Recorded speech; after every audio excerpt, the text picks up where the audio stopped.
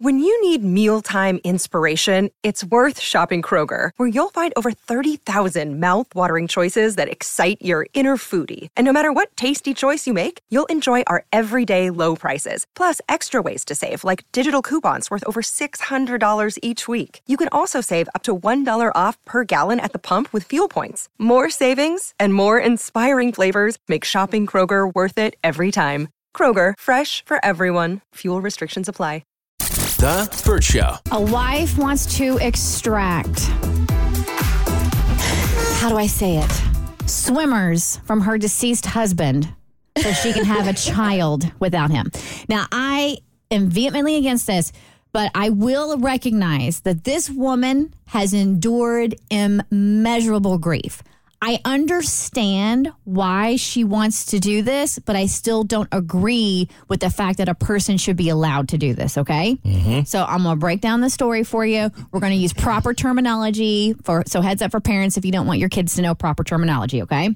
So a 62-year-old grieving widow, there's a lot to chew on here. It's layered, okay? Okay. A 62-year-old grieving widow in Australia has won the right to extract sperm from her dead husband. Whoa.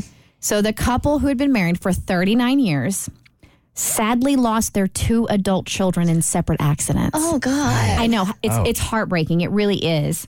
And this move is her final attempt to have a child with her husband, whom she was trying to conceive with when he suddenly died at 61 at their home.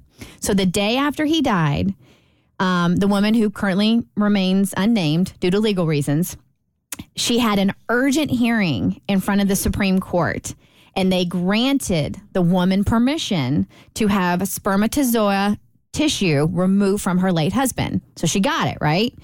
His body had been stored at a morgue in Perth. And during the hearing, she argued that for years she and her husband had regularly discussed having another child after their firstborn.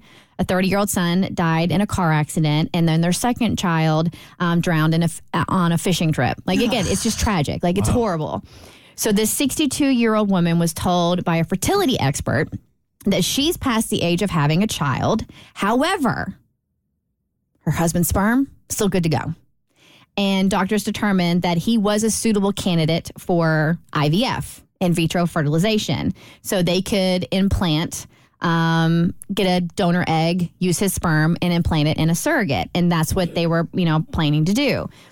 So now, despite winning her case and the fact that she was able to get her husband's gunk, she now has to face another legal battle, and that is trying to use her husband's sperm to have a baby because he's no longer here to give consent. Oh, my God. So the whole thing, again, very layered. There's a lot of tragedy. And, I mean, it is heartbreaking. And I don't even want to put myself in her shoes because I couldn't fathom losing both your children and then losing your husband. Like, that's just, it's heart-wrenching and heartbreaking. But in any circumstance, when the person is deceased and they can't give permission, like if this was in the will, by all means, you can't go in there snagging stuff without consent. I mean, like, Mo, put yourself in this position and it's your wife and you want to go in there and extract eggs to have a baby with her post-mortem. Well, I'm torn because if it's that way, I'm not doing it. If I'm not doing it to her, to my wife, like that, it doesn't feel right, regardless of the circumstances. It really just doesn't feel right. And she's not here to help raise the child. Right. But if I'm the guy, if I'm the deceased, and these are the circumstances with all of the tragedy involved, I wouldn't be mad. You'd be looking like your ghostly spirit would be over there like, get your gunk, girl. Do what you gotta do. Do what you gotta do. Get that turkey baster. I really would. To me, I don't understand how this is any different than you obtaining sperm via a sperm donor. So if she has the right to have the sperm, I don't understand why she doesn't have the right to do whatever she wants with it. Well, he has to consent for his sperm to be used because it's got to be consensual, his body, his choice kind of thing. So when you go get a sperm donor, these men have donated their sperm, signed paperwork, like they are handing it over for anybody to use. he technically did not do that. For me, it's because they had been trying and they were going to go down this route. Like that is the husband's wish anyway. The only difference is he's not in the picture. So I'm like, have at it. If it makes her happy, he's not going to be none the wiser. He was already in it to win it. Now, if you're talking about, he said he didn't want more children at all, like he was done. I think that would be a different story, because then it's like, while he was alive, he already implied he was consenting to having another baby. And if he had said no, then you're going against his wishes. But let the woman have the little swimmers. Okay, so thinking about her, but now let's think about the child. Is that fair to the child? She's 62.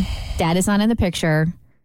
Here's my thing. By the time this court case is even done, I don't even think a pregnancy is a viable option. And I hate saying that because it breaks my heart for her. Because if I was in her position and this is how I was grieving, I can't say that I wouldn't do the same thing. But I don't even think that this is even going to happen, if I'm honest with you. She's going to be 63, 64 by the time she maybe miraculously gets pregnant. And then they're doing a surrogate. Oh, a surrogate? Yeah. No, she can't carry.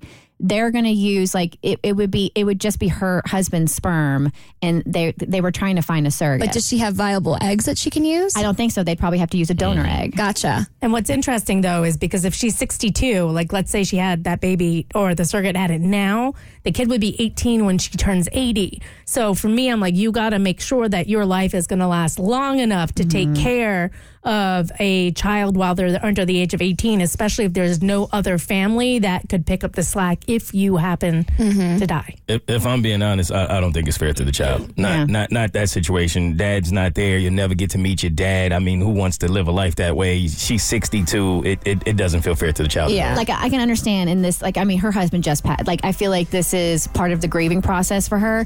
But I was like, I'm like, is this something we got to put in our wills now? Like, I have to put in my will, if I die, sorry, Bart, but you can't go harvesting eggs. You can't go up in the hen house, plucking out my eggs. Yeah, I think we're going to have to. And I think with her, it's the question every parent has to ask themselves. Would I want to be born into the same circumstances that I'm giving my child? So she needs to ask herself that. The Burt Show.